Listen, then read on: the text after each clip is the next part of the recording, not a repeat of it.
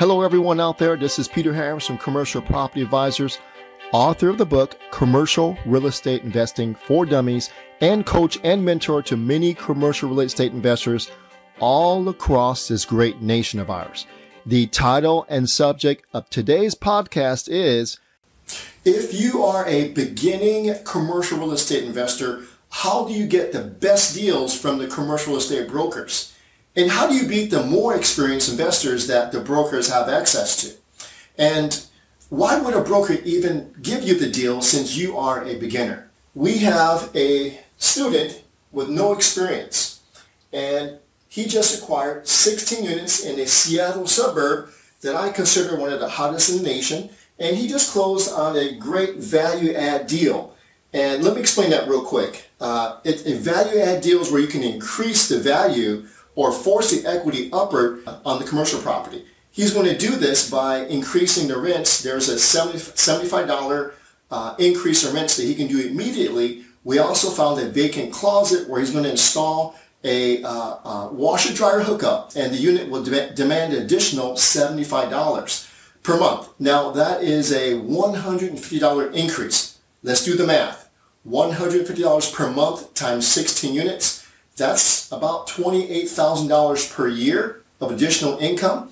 That equals, in a 5 to 6 cap market, that equals about a $500,000 increase in value.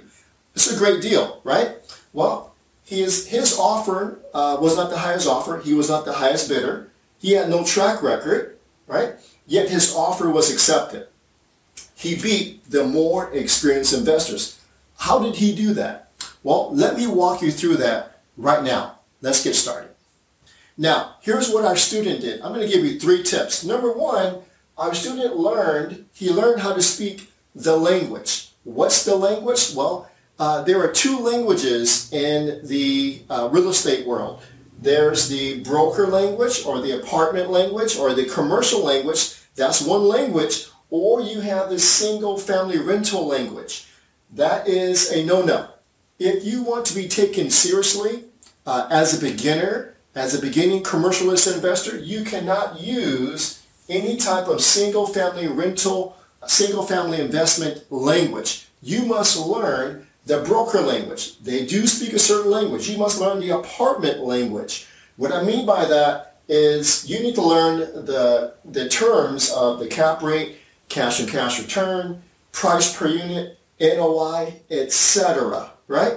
Because it helps build immediate credibility with the broker. Immediate, right? If you want to be taken seriously, you have to learn these terms. I do have a video on these 7 really important terms. It's called the 7 commercial real estate terms you should know, so you can go there and learn the language, all right?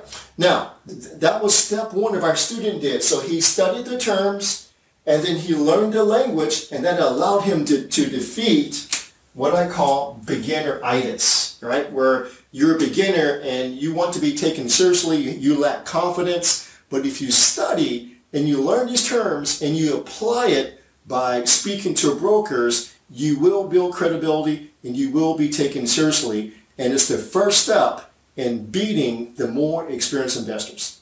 Let's go to tip number 2. Our student had the money, i.e. the down payment. Now, all of the money for the down payment does not need to be immediately available.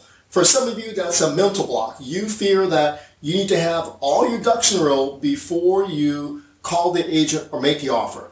That's not true at all. So that's a mental block for you. Get over it, all right? You don't. Our student did not have all of the money available, but he had it available in various places, all right? So get over that if that's a mental block for you. So tip number 2 is our student had the money available, and that's what got him to second base on the deal, right? Now, I want to share with you how commercial brokers' minds work, right? On the initial phone call, going through their minds and even asking you where is a down payment coming from?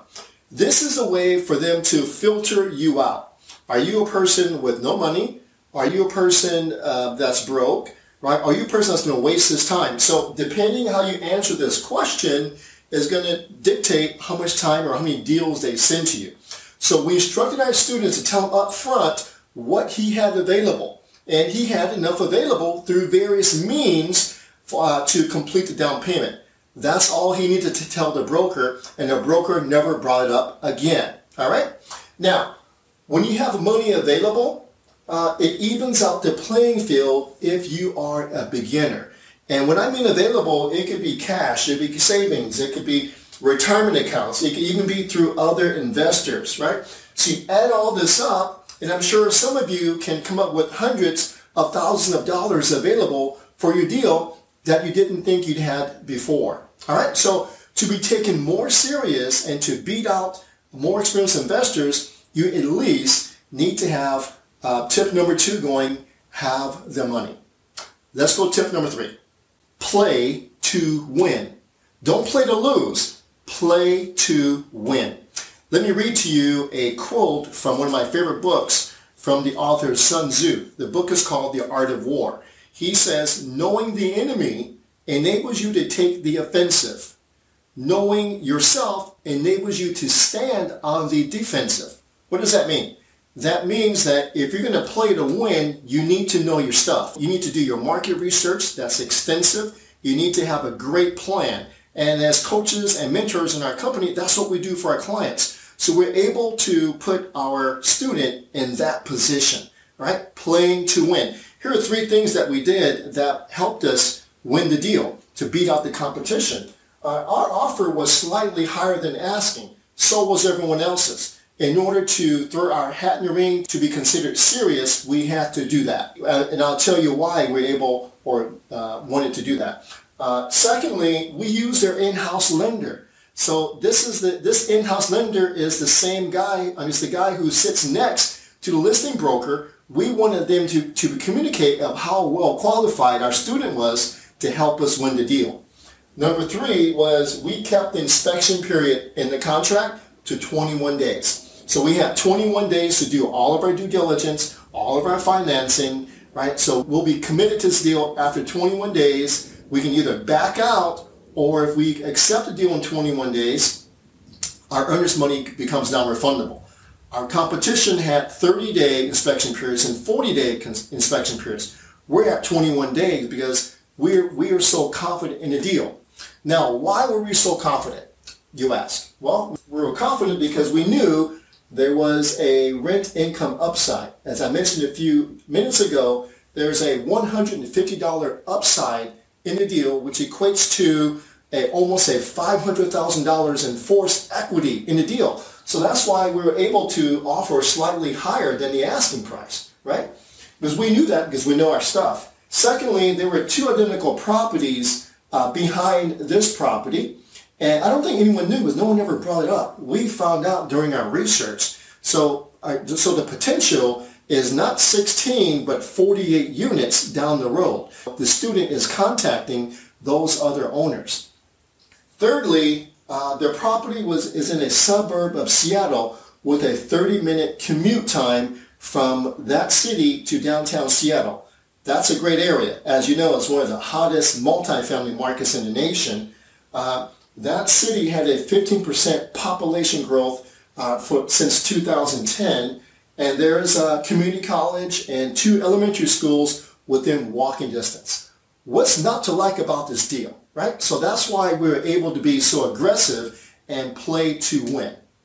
Got it? All right, so I just shared with you 3 tips as a beginning commercial real estate investor to beat the more experienced investors. Number 1, you have to learn the language, right? Number 2, have the money. And number 3, play to win. All right? Okay, everyone. Thank you. Please go onto our website, commercialpropertyadvisors.com, or simply subscribe to this YouTube channel.